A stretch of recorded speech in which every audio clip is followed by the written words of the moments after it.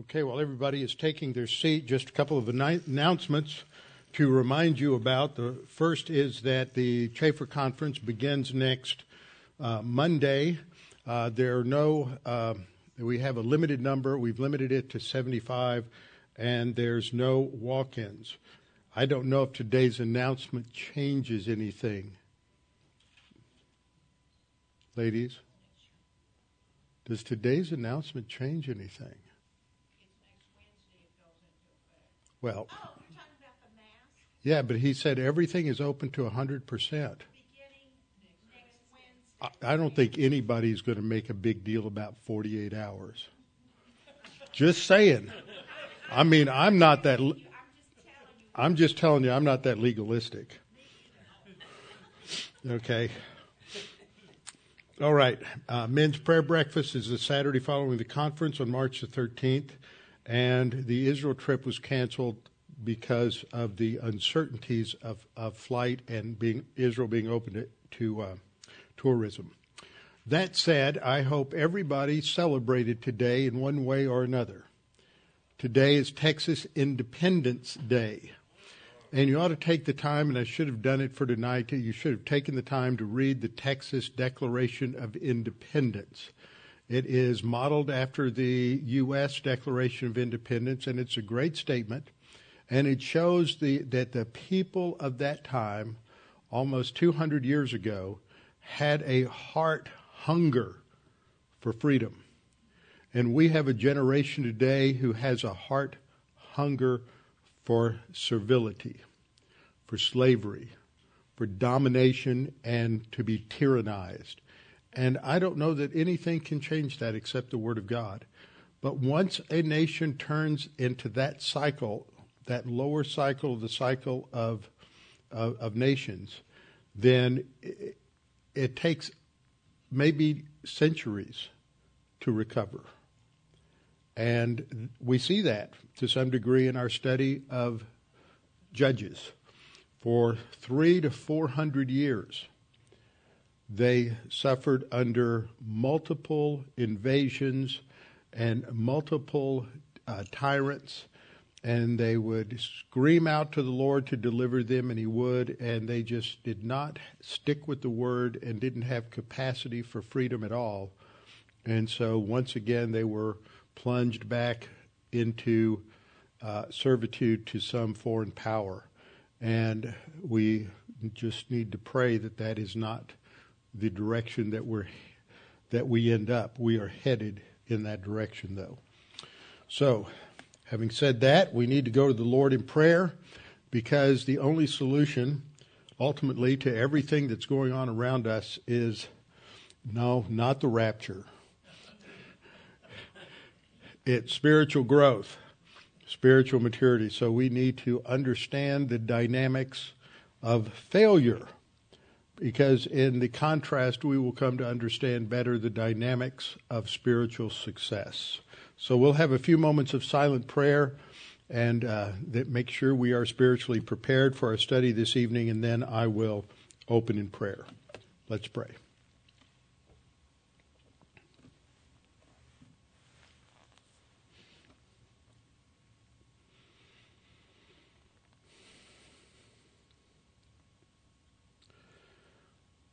Father, we know that You are our rock, You're our fortress, You are our strong tower.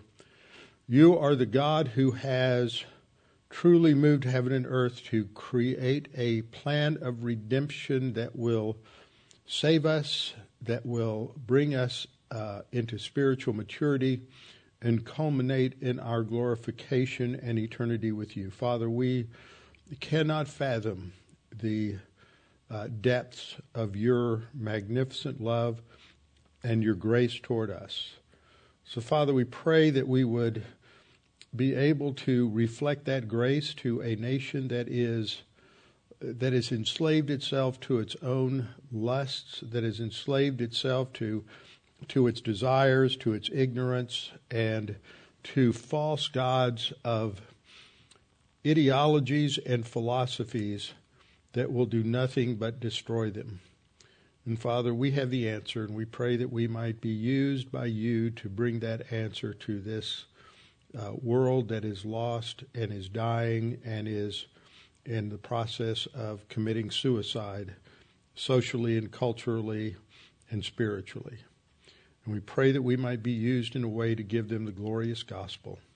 And we pray this in Christ's name. Amen. All right, let's open our Bibles to Judges chapter 1. Judges chapter 1.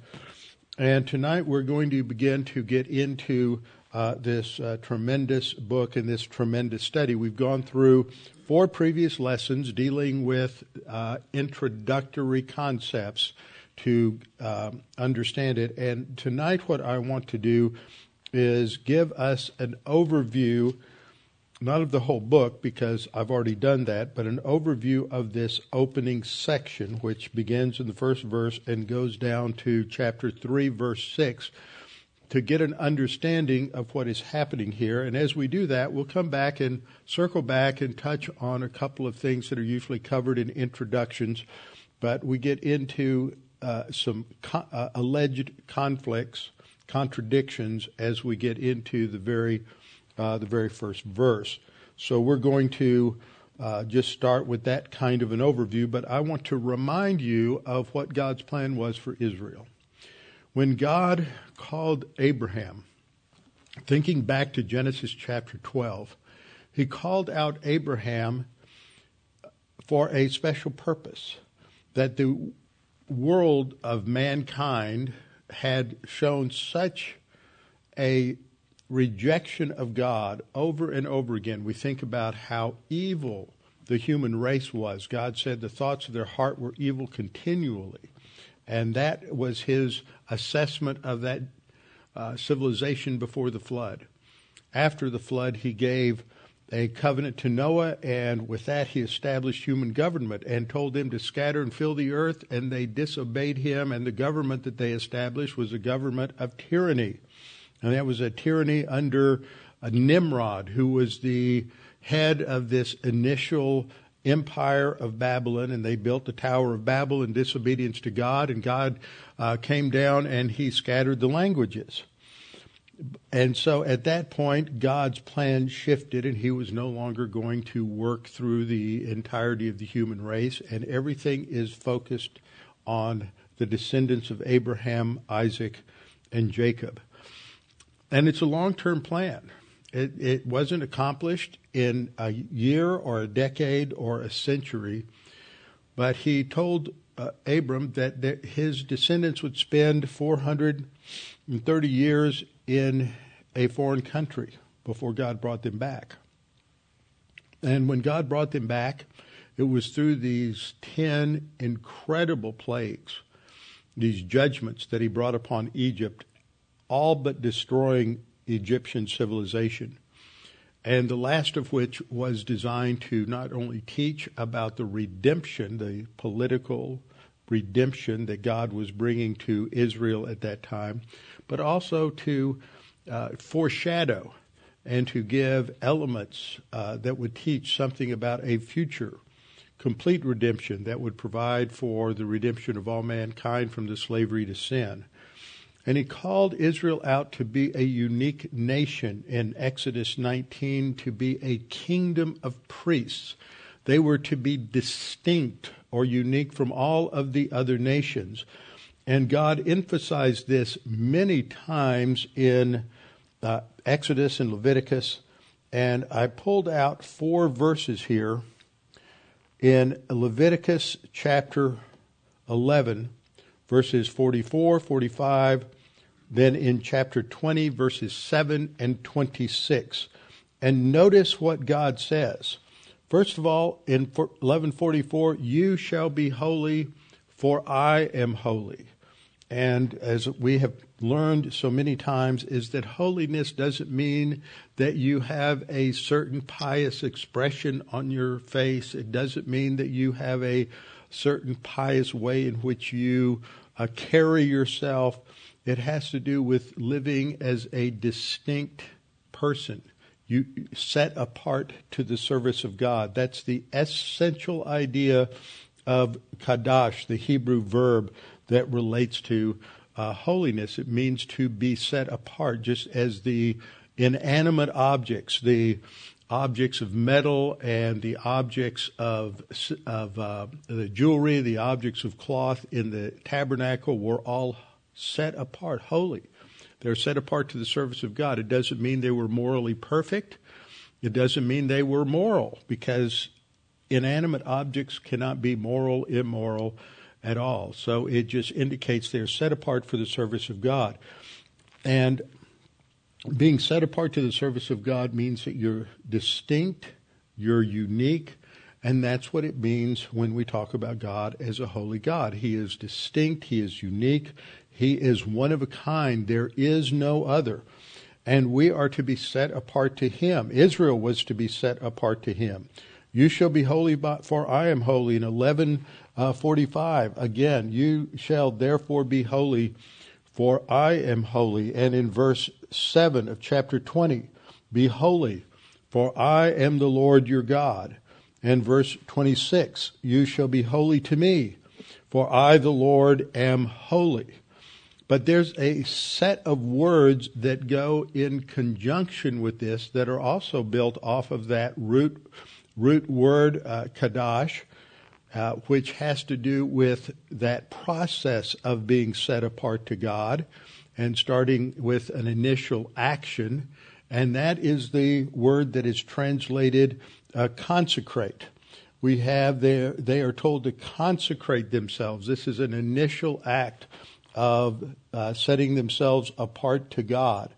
In verse 44, therefore consecrate yourselves, and you shall be holy, for I am holy. Leviticus 20, verse 7, consecrate yourselves, therefore. And it means to set yourself apart, to make a decision. It emphasizes that. It's addressed to the volition. It is an imperatival verb. And so they are to consecrate themselves, and that reflects the fact that God has separated Israel from the people, from the Goy. And what we see here is that in the book of Judges, they are just the opposite. They are not set apart. They are not separate from the people. They want to be just like all of the other nations, all of the Gentiles, all the people, and not be holy. And this is why we have these various statements in Judges that talk about the basic problem in Israel. They had rejected the authority of God as the king, and everyone wanted to be their own authority. Pure antinomianism. That is what we see in our culture today. We have given ourselves over to reject and set aside the absolute standards that God has established. And we see so many people, and this did not begin in our generation. It did not begin in our parents' generation, but the roots of this culturally, in terms of Western civilization, really do go back to the end of the 17th century and into the 18th century.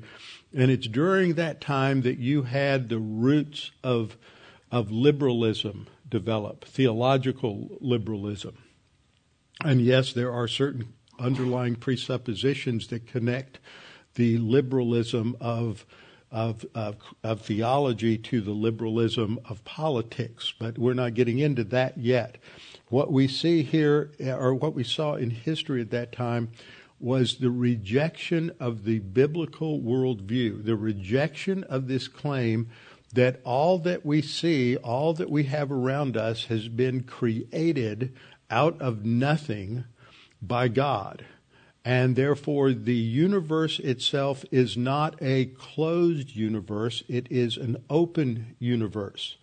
And that means that God is out there, and God looks into and oversees and directs the affairs of human history. That it is not in a closed universe. Everything within it causes itself, and there's no external force that guides or directs or influences what is going on inside of the universe. And so, aside from biblical Christianity, and we could say biblical Judeo-Christianity, all other philosophies, all other worldviews, all other ways of looking at and explaining life all start with this closed system that man can actually come to a knowledge of truth without going outside of the created universe. And therefore man can make up his own ideas about the world and about life and about meaning and about purpose and happiness and what the values are, what the norms and standards are, what the laws should be. And so man becomes the center of the universe rather than God. And the result before long is we have to decide which man is going to make the laws. And that devolves and deteriorates into warfare, into separating, into, as one historian put it about the wars in the Middle Ages, it was just one gang fighting another gang, just one gang of hoodlums coming along fighting another gang of hoodlums. And he's talking about all the various, what we call the barbarian tribes of the Goths and the Visigoths, which were the Western Goths, and the Ostrogoths, the Eastern Goths, and the Vandals, and the Franks, and the Burgundians, and all of these Germanic tribes, the Teutons, and all coming down into Western Europe and invading it and creating several centuries of chaos. And the only source of any stability during that period that we refer to as the Middle Ages was what was taking place within institutional Christianity at the time. It is referred to by the elitist, arrogant intellectuals of the Enlightenment as the Dark Ages. They called themselves the Enlightenment. They were enlightened, and they had gotten rid of the church. They had gotten rid of these theological ideas. And what preceded them was now the Dark Ages. But the Dark Ages weren't dark at all. You had in the church, in the monasteries, you had the monks who learned to read and to write, and they made copies of Scripture, and they taught and they were taught, and the foundation and the center of all of their education was the Bible. Now, they may have had problems with interpretation. They may have problems with hermeneutics, and some of their theology was not what we would say was biblical theology, but they preserved the text. And in some cases, and in cases where not a lot is preserved for us, there were those who did understand the gospel. We know of some of them along the way. And eventually, God raised up some men at the time of the Protestant Reformation to put an end to the horrible theology and the horrors of the legalism and also the tyranny of the Roman Catholic Church over at least parts of Europe, and everything changed. But we go back, and you had the establishment of universities, because they had to train the monks, and they were educated, and you go back to even into the 5th century, and you had men like Boethius, and Boethius translated a large chunk of Aristotle into Greek and into Latin and Plato, so that the scholars could access these ancient Greek philosophers, and they taught and they thought within a very educated frame of reference. But that wasn't what was going on outside of the cultural wall, shall we say, of the impact of Christianity. But yet that is not how it is normally taught. We have to recognize that it is those who understand the authority of God and submit to God that are the real source of stability in any nation. And we see that exemplified in our study of these judges. So we've looked at this broad outline of the judges. Shoftim is the Hebrew word, and it describes not judges in the sense that we think of courtroom justices. They were more of a combination of advisors, wise counselors, chieftains, tribal rulers, leaders, something of that nature, military commanders. So we don't have a word that just captures that in one particular term. And so we have the first 3 chapters or the introduction to the book that help us to understand what happened spiritually that causes the cycles that take place during this period, and how Israel goes from spiritual victory to being worse than the Canaanites. They're going to out-paganize the pagans by the end of this book. And they have an incomplete obedience to God, a compromise with the pagan systems of thought that surround them, and it leads to spiritual failure and then moral failure, and God takes them through the cycles of discipline that are outlined in Leviticus chapter 26. So Israel will adopt these pagan principles and policies and philosophies and politics and procedures to where they look just like the pagans. Then the leaders are going to be paganized. And we see this decline from the best of them, Othniel, to the worst of them, Samson. And then we see in the appendices, the afterwards, as it is in chapters 17 through 21, the paganization of the priests. And so as we approach this, I want to take the time to just give us an overview of these first chapters. Now, you may be looking at some different books and see some different ways in which the book is outlined, but the best way to understand the outline is the one that I have up here on the screen, that it doesn't end in 2:6, where again we have a statement of at the end of this confrontation that takes place when the angel of the Lord, who is the pre-incarnate Lord Jesus Christ, comes to Israel and challenges them with their disobedience and explains what has happened, interprets for them the historical events that have transpired, and then he is going to tell them what the spiritual consequences are for them and for their children. And it is so harsh that they weep, and they call this place Bochim. And this is described as having taken place just before the death of Joshua. If you look at 2:7, it says, "So the people served the Lord all the days of Joshua." But the first verse says, "Now after the death of Joshua."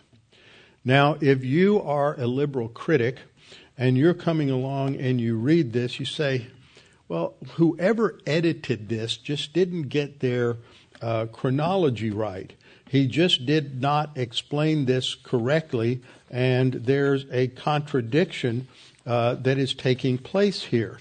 And that is typical of the arrogance of the liberal scholarship that developed starting really in the 1700s in Europe. And the root assumption that is made by these critics of the Bible is that there is no God. They approach the text with a closed mind. There is no God. There is nothing supernatural. Nothing about this is actually true. It is just a mythology made up to give some sort of purpose in meeting to these Jewish tribes. And embedded in that is a subtle form of anti-Semitism. They're rejecting the God of Israel because they are rejecting the significance of Israel. And by the time you get into the early 19th century, you have the development of a scholarly theory that swept academia in the 19th century.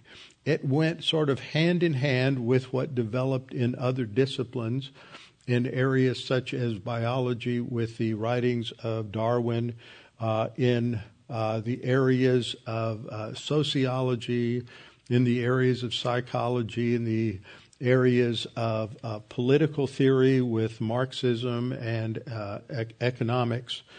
And it all starts with this presupposition of that there's nothing out there other than that which is material, physical. Everything comes from a natural source. There's nothing supernatural about it.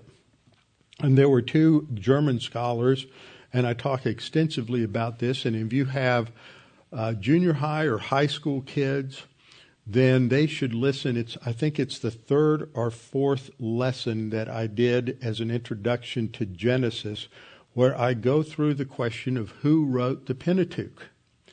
And they just at the very outset, they reject the idea that Moses could have written the Pentateuch or that the Pentateuch could have been written as early as 1500 BC. Or 1446 to 1406 BC. And I remember being taught this as a somewhat naive college kid, freshman, going into about my third class in Western civilization in college, and hearing the professor talk about this, and he liked to tweak freshmen. And I can understand that because freshmen are, at least back then, tended to be naive. And so he would get these kids from East Texas who had grown up in their Baptist church, and they would come to college, and he would throw this stuff out in terms of an ad hominem argument or in terms of a devil's advocate in order to get them to wake up and think a little bit to some degree, but he didn't believe this. I mean, I had conversations with him some 20 years later and challenged him on it and went through the outline of the evidence against his view, and it didn't matter because the alternative to their view of anti-supernaturalism is that God really does exist and the Bible's true, in which case I'm in trouble. But he taught this view, and I remember coming back talking to my pastor and saying, have you ever heard of this view that the Pentateuch was written by 4 different people, none of whom was Moses, and one guy preferred the name Yahweh or Jehovah, so he's called the J writer. Another one preferred the name Elohim, and so all the verses that use Elohim, those are written by the E writer. And then there was someone who's really concerned about all of the rituals, and he's called the priestly writer.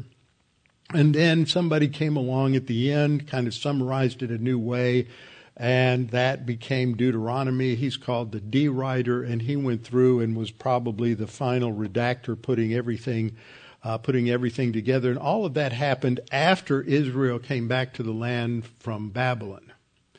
But that's the view. It's called the JEDP theory. It's called the documentary hypothesis.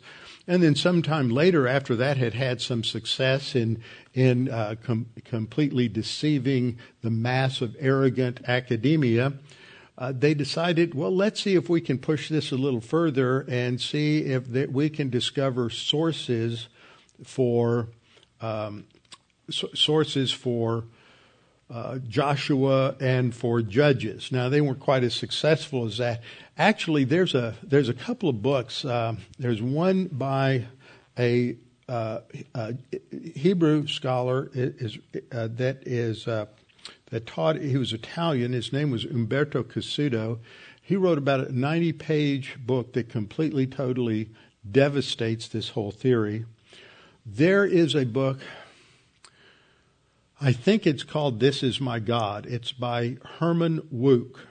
Herman Wouk is a well-known American Jewish author. He wrote The Cain Mutiny. He wrote Winds of War and Remembrance. He wrote another series called Hope and Glory, which tells you the story of Israel's war for independence in the first one, and then it tells of the subsequent wars in the 50s and 60s afterward. And Wouk was an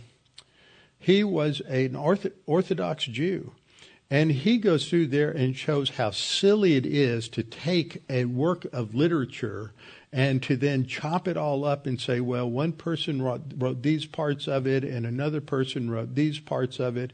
C.S. Lewis did the same thing. His actual area of expertise was medieval English literature, And he wrote a piece at one time where he took a well-known piece of English literature and chopped it all up and said, well, this was written by one guy and this was written by somebody else. And it's just absurd to think that that anything was written in that manner. Nothing in the ancient, they don't try to apply anything like that to Homer or to the Iliad or the Odyssey or to Virgil at all. They just say, okay, well, one person wrote that. So it's just absurd. But they look at these things that they think are apparent contradictions, and they build on that. And they try to argue that this is written by several different people, so they came up with and invented different writers. And Yehezkiel Kaufman is a well-known archaeologist and a Jewish scholar, describes it this way in this particular quote, which I thought was quite good. He said, "Scholars follow the well-trodden paths and continue the tradition. They base their examination of the biblical text on the rules of Latin composition." Now, you've heard me make comments many times the way translators, they'll have within 3 or 4 verses 5 different uses of the same Greek word, but then they will say, well, that doesn't make good English literature, so we're going to translate it with 5 different English words. So they're imposing their cultural ideas of literature on the text of the Bible. And that's what Kaufman is talking about here. They examine the biblical text on the basis of the rules of Latin composition. They start from the assumption that the true and original text must be consistent, and if it is not consistent, it must be corrected by scissors and paste work. Now you have to ask the question, where do they get their standard for consistency?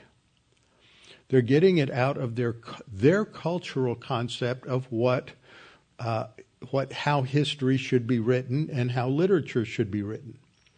Kaufman goes on to say the biblical storyteller must have had a schema.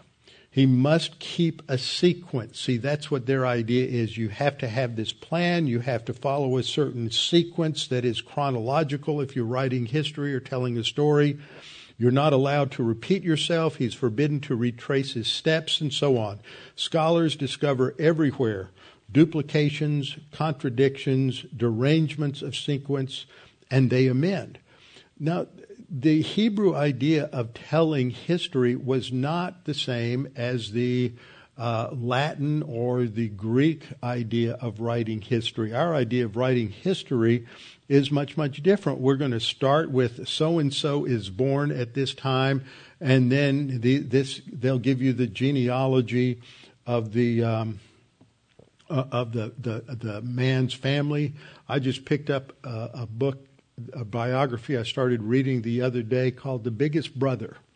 And it's the story of Major Richard Winters, Dick Winters, who was the commander of Easy Company in 101st Airborne, made famous by Stephen Ambrose's book, The Band of Brothers.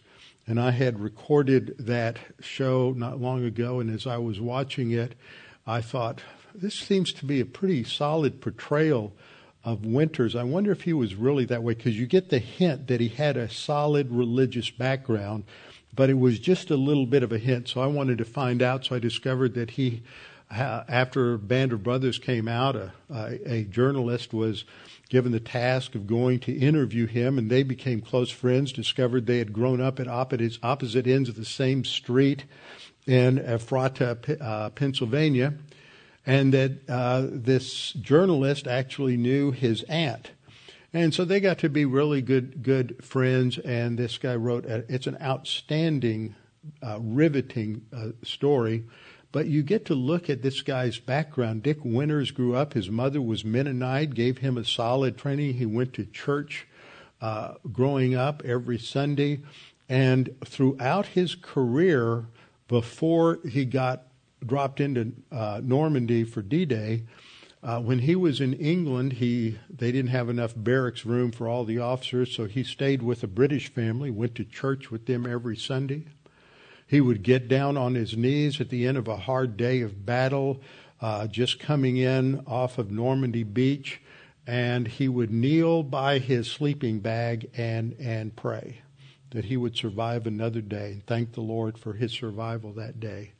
I mean, this is great, but that's the pattern that this author follows. You start with him and where his parents were from and where his grandparents were from, and you follow, even though he shifts back and forth, tells the story starts off telling the story of the jump into Normandy on D-Day, and then there's flashbacks in the subsequent chapters, but it follows that basic pattern that we assume is the pattern of telling a biography.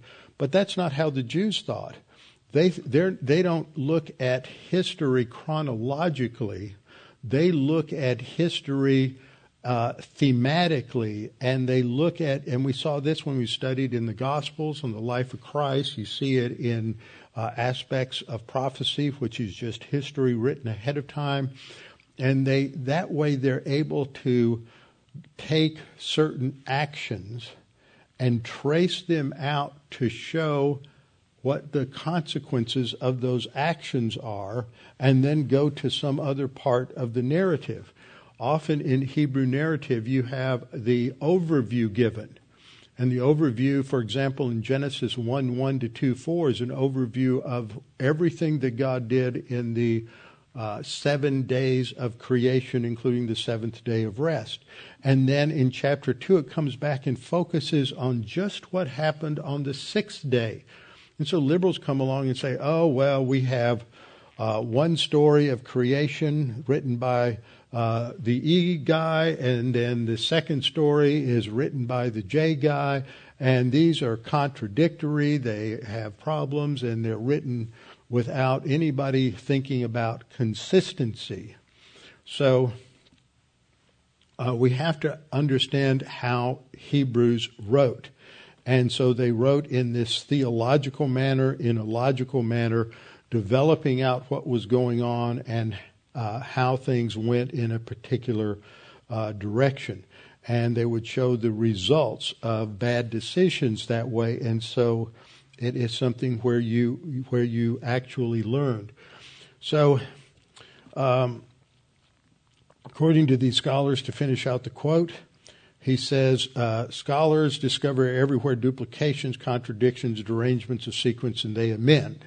According to them, the text has been tampered with by the first, second, and third hands of redactors and expanders, most of whom were complete fools or debauchers. Absolutely no respect for whoever wrote the Bible. It does not occur to the scholars that the biblical author wrote in an entirely different way and not according to the schema of Latin composition. Now, this statement from a well-recognized, nationally recognized Jewish scholar, along with Umberto Cassuto's book on the documentary hypothesis, shows exactly what the errors are in that whole approach.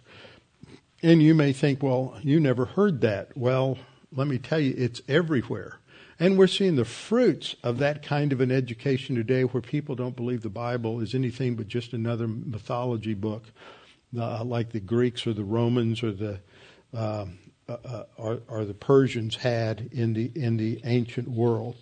So we see that there's a difference here, a difference of approach. And when we look at this, we look at Judges chapter 1, and what we're going to see is a series of battles that take place. And it's different from what we discover in the book of Joshua. So I want you to just hold your place in Judges and just turn back a few chapters to Joshua we'll go to chapter 12. I just want to give a quick background on what's going on here. In Judges chapter 12, we've come to what is something somewhat close to the end of the end of the conquest. I was looking for something here just a minute, but I didn't see that. Okay. They're coming to the end of the conquest, and they're emphasizing the fact that of all the victories that Joshua had, and he took out the major centers of population. And there are 31 cities and villages that he conquers, and each one is given, the leader's called the king, but it's more like what we would call a mayor or governor in our world. And then we're told at the beginning of verse 1, now Joshua was old, advanced in years. This is 13:1. Now, the previous chapter made it look like they had really devastated most of the country. But now we read in 13:1 and following that there was a lot left to do. He said, we read, Joshua was old, advanced in years, and Yahweh said to him, you are old, advanced in years, and there remains very much land left to possess.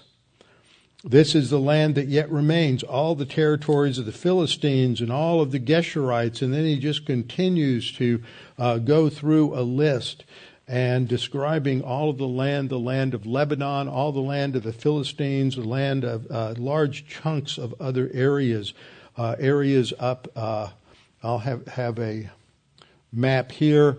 Areas down in the south. This area down here is the area around. You have Gath, and you have Ashdod and Ashkelon and Gaza and Eglon, and this is all the territory of the Philistines. You go up to the north. You have this area up here north of Akko, from here up to Tyre. All of this is part of Lebanon. They're supposed to have all of that. That's part of what God promised to Abraham. And then there's other areas over to the east of there, up where Mount Hermon is, just barely on the screen up at the top, and Laish, which becomes where Dan, the tribe of Dan, moves to. Large chunks of that area up on what is today the Golan Heights. And all of that hasn't been conquered yet. Just some of the key centers of population, a number of them, 31 of them, but that just gives them, they've gone in and they've conquered the main strongholds, and now they have to be engaged in a mopping up operation. And that is what is described in chapter 1. And so when we look at chapter 1, we have this, it's basically an after-action report. It's not exciting. The writer is not going to interpret these events for us. He's just going to go through and tell what happened in each of these areas in the promised land as God gave them victories, starting with Joshua. But then he's going to note a progression. Now, he shows this change that takes place over the course of time. And it's going to get worse. Judah is going to indicate some negative things in terms of their thinking, the way they handle Bezek when they conquer Bezek and the Lord of Bezek, and how they cut off his big toes and his thumbs. This is a mode of torture that was very much the way the pagans would handle the defeat of their enemies, but it wasn't how they were to handle things. They were told under the law of Haram that they were to kill most of the Canaanites. They were to completely destroy the civilization and the society because it was so wicked and so evil. And the way we put all of this together is the writer begins with this summary. After the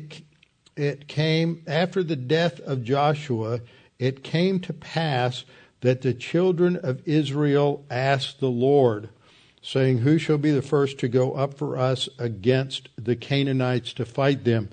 And so he's reminding them at the very beginning about the death of Joshua, and then he's going to talk about what happened at this in this period of time.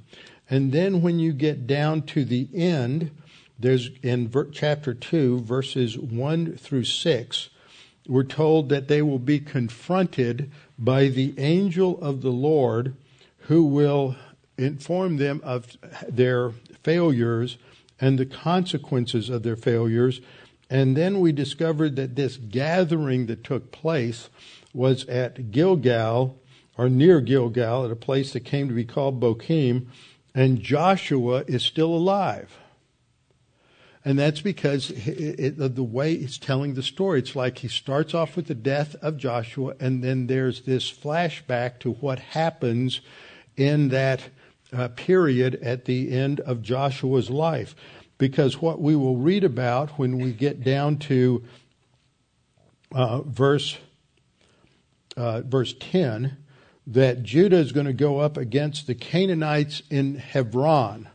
So first they're going to go against the Canaanites in Bezek, and I have a little animation here for us. So Bezek is somewhere in this general area. We don't exactly know where it is. Jerusalem is right here at the end of the arrow, and so it's a little bit northwest. That's where they believe that they have located it, and that's the first thing that's talked about when they defeat Bezek, and then they're going to defeat the Jebusites in Jerusalem. Now, for those of you who've been paying attention for the last 3 years when we were studying 1st and 2nd Samuel, you know that Jebus, or Jerusalem, was defeated by David and finally conquered. So something happens. They have an initial conquest of Jebus, and then they lose it. And it's not until David that they regain that city that we know of as Jerusalem. And then they're going to go down to Hebron. And Hebron is going to be given to Judah, and then Dever is going to be given to Caleb. And Dever is called Kiriath Sefer. You have Kiriath Arba mentioned in verse 10, which is the old name for Hebron, and that's the way the circle is. And then just south of there is Devere, which is probably about 5 or 6 miles south of Hebron. And that's going to go to Caleb's, who will be his son-in-law. That is Othniel. We don't learn of him as the first judge here, but this is when he is introduced to us. This is giving us something of the overview. So Judah is very successful, but the way they handle the capture of Adonai-Bezek, they lose Jebus indicates a little note of foreboding that things aren't going to go quite the way that they think they're going to go, because they already have adopted some of the policies in the way they capture prisoners and take care of them that were typical of the pagans and should not have characterized them as a people set apart to the Lord. So we'll see how they handle those the attacks on Bezek, and then on Jerusalem, and then going down to Hebron. And there Caleb will remind them of the promise that God made to him, and he covers this in Joshua chapter 14. Joshua chapter 14, verse 8. Then the children of Judah came to Joshua in Gilgal. So the conquest of Hebron is clearly while Joshua is still alive. They came to Joshua in Gilgal, and Caleb, the son of Jephunneh the Kenizzite, said to him, "You know the word which the Lord said to Moses, the man of God, concerning you and me." Remember, Joshua and Caleb were the two of the 12 spies who went into the land and came back, and they said, "Yes, we can do it." And everybody else said, "No, we can't. We're going to lose." And they destroyed the motivation and failed to encourage the people to follow the Lord. And God promised that Joshua and Caleb would enter into the land. So Caleb is reminding Joshua of Moses' promise. And now back then, when they went into the land, he was 40. Now it's 45 years later, and he is 85. And he is going to take take Hebron, and he says that he is strong at 85 as he was at 40. And then we're going to have to look at this because it's referred to again, but you get more detail here. He goes into this area in Hebron, which is dominated by these giant people, the Anakim, and in those cities, and he will conquer them. Remember, there were 3 reasons the Jews complained and said, we can't take the land. There are so many people. We just can't deal with that many people. They'll overwhelm us. They're like grasshoppers. Second thing they said, their cities are walled. We're not trained soldiers. We can't lay a siege to walled cities and conquer them. And the third thing was that they said there were giants in the land. And Goliath was one of the descendants of these Anakim who had fled to Philistia and had intermarried with the Philistines. And Goliath was one of was a giant that was the result of that union. So Caleb is going to go in and he's going to defeat these giants because he's showing that Israel, that they could have conquered them to begin because the battle was the Lord's. It wasn't his. And so it didn't matter what the obstacles were. It didn't matter how many people there were or the walled cities or any of those things. And then we go down to another city that is mentioned that they attacked down near Zephath and Hormah. We're not exactly sure where those are located, but people think that they are located down at the end of, this is a reference in verse 16 to the city of palms. Now, normally that refers to Jericho, but Jericho's not anywhere in this vicinity. Jericho is way up here just to the north of the Dead Sea. So this is archaeologists have identified an area down by the Dead Sea to the east of Arad. Arad is right down here, where they believe this city was located. So Judah has, through this, teamed up with his brother Simeon, who had, according to the census, it listed in Numbers, his tribal numbers were way down. He had lost quite a few, apparently under divine discipline, and so he had teamed up with Judah, and eventually his inheritance is just sort of absorbed into Judah's inheritance.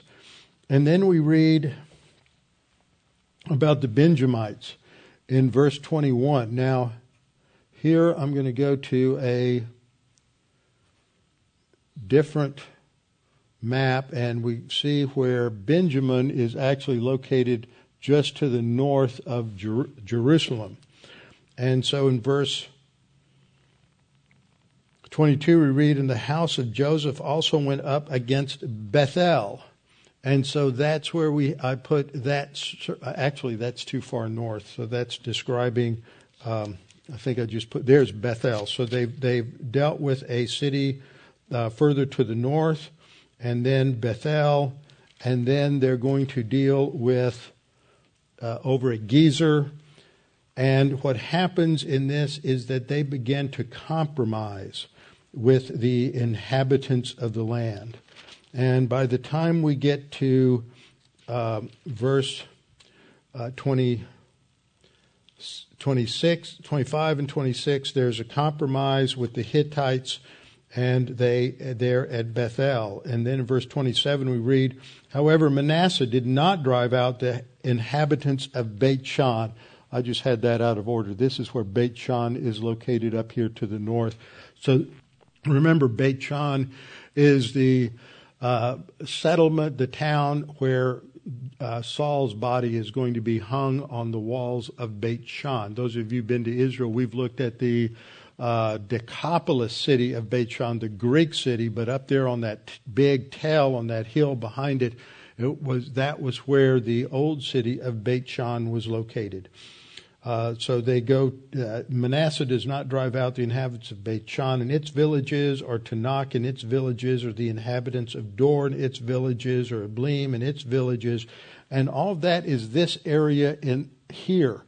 It's to the west and north of Beit Shan. They're all located here. Dor is probably what becomes known as Endor, where we have the witch, well known at the end of Samuel. And then we read in verse 28, it came to pass when Israel was strong that they put the Canaanites under tribute, but did not completely drive them out. Nor did Ephraim drive them out. And so we look over here and we find out that Zebulun doesn't drive them out, that Asher doesn't drive them out, that Dan is defeated and later in the book is going to have to find another piece of land for their inheritance. So the bottom line is there's compromise at the end of this period, but during this time it's clear what is happening spiritually. And so there is a meeting at Gilgal. Now Gilgal is located here. This is the Dead Sea at the bottom. This is Jericho, the little black dot to the left of Gilgal. And so Gilgal is a place where they had renewed the covenant with God after they had crossed over the Jordan River. And so the angel of the Lord, that is the pre-incarnate Lord Jesus Christ, came up from Gilgal to this location of Bochim, which is somewhere in that vicinity, and confronts the people and says, I led you up from Egypt, brought you to the land of which I swore to your fathers, and I said, I will never break my covenant with you. The other part of that was, you shall make no covenant with the inhabitants of this land. You shall tear down their altars. But you have not obeyed my voice. Why have you done this? So they are confronted with their compromise and their failure. And then he says, these are the consequences of your failure. I will not drive them out before you. They shall be thorns in your side, and their God shall be a snare to you. So your failure is now going to be the source of even greater failure. And the people, having heard this, lifted up their voices, and they wept, and so they called the name of the place Bochim. That is the angel of the Lord's interpretation of the events.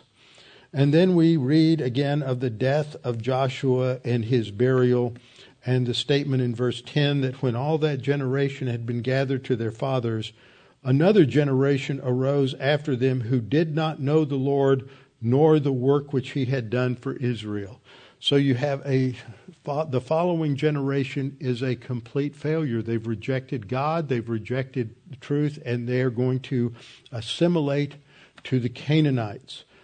And they continue to do evil. And then we have a summary in verses 11 down to 23 of this cycle of evil and compromise and disobedience. Verse 11, the children of Israel did evil in the sight of the Lord and served the Baals. Notice, and you can go through, we did this in Kings, I've done this other places, that most of the time when you have a reference to Israel doing evil, it is followed by the statement that they are worshiping idols. They are worshiping something other than God. Now, we don't worship physical idols in our culture, but we worship the abstract idols of the mind, our own autonomy, our own independence from God, how brilliant we are that we can explain all of creation and we don't need God, so therefore we declare God to be dead, which is what happened in the early 60s. God was declared to be dead because he was no longer necessary. We were self-sufficient. We could handle everything, and we didn't need God. It was just blatant idolatry. And then verse 2 says the result of that is they forsook. It's a word that means abandoned.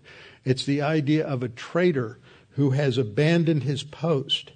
They've abandoned their post, and they have abandoned the Lord who brought them out of Egypt, and they followed other gods, and at the end they provoked the Lord to anger. They, for summarized in 13, they've abandoned the Lord and served the Baal and the Asherah. And so the following verses talk about how God delivers them into the hands of their enemies. They are defeated militarily. They are put under tribute or enslaved to these foreign powers. And then in verse 15, we're told that they turn to the Lord. and in their distress. And so in verse 16, God is gracious. He meets them where they are, raises up judges, and once again, they are unfaithful. The idiom is played the harlot with other gods and bowed down to them. And this cycle goes on where they disobey God, and then God brings discipline, and then they turn to God for deliverance, and He delivers them, and then they reject God, and it just goes on and on through these cycles of the judges. And when we come to this, the Lord speaks in verse 20 and says, because this nation has transgressed my covenant, which I commanded their fathers, and has not heeded my voice, I will also no longer drive out before them any of the nations which Joshua left when he died, so that through them I may test Israel. An application for us. It is through those in this country who have rejected Christianity that the church is going to be tested in the coming years, and has been tested. And up to this point, the church has not done very well in how it has handled the opposition from the world. But I read a statement today by John MacArthur that maybe, he was saying that maybe in light of what is taking place, that Christians will stop playing games, that Christians will not stop getting involved with a lot of the false teaching that they're involved with. And I thought, no, that isn't going to happen. I'd just read this chapter and I said, no, that's not going to happen. They are not going to improve. There will be some, though, because they already have the Word of God in their soul. They already understand the truth, that will stand firm. And we may be like those in the early church that are going to lose their jobs, that may have their financial bank account, their financial accounts confiscated, that may be put in jail, that may be tortured. Will move from a period of passive persecution to active persecution. Somewhere in there, I think the Lord's going to return, but that could be 10 years from now or 100 years from now. We don't know what's going to happen. And then at chapter 3, verses 1 through 6, there's a description of those whom the Lord left, that He might test Israel by them. That is, all who had not known any of the wars in Canaan. So the Lord leaves these people, these pagans, these who have rejected God, as a test for those, to teach them to be obedient to the Lord. And again, this concept is repeated in verse 4. They were left that He might test Israel by them, to know whether they would obey the commandments of the Lord, which He had commanded their fathers by the hands of Moses. And thus the children of Israel dwelt among the Canaanites, the Hittites, the Perizzites, the Hivites, and the Jebusites. And they intermarried with them. It is a dark picture. And it is one that is all too familiar to us. So we'll come back next time and begin to drill down a little bit more into what is happening in these opening sections and why this is of such great importance to us. Our Father, we thank You for this opportunity to study Your Word and to study what happened in Israel. And we see these cycles, these patterns that took place, and similar things have taken place with other nations and other civilizations and cultures. And we see something like this going on today. But we do pray for Your grace, that You would bring fruit to the gospel that is being proclaimed in so many different quarters. And maybe that is part of the test. Will we stand firm to proclaim the gospel? And we pray that there might be fruit, but we also know that in a wicked and perverse generation, there may be 10 times the rejection of truth for the one person who responds. And Father, we just know that the only solution for us is to be serious about our spiritual life as we've never been serious before, and burying ourselves into Your Word and into the truth of Your Word, teaching it diligently to our children and our grandchildren, that they may have the spiritual tools to stand firm and to stand strong, to understand, like the sons of Issachar, the times, that they may walk before you like a Daniel or Shadrach, Meshach, and Abednego, walking faithfully in the midst of a pagan civilization. We pray for that wisdom. In Christ's name, amen.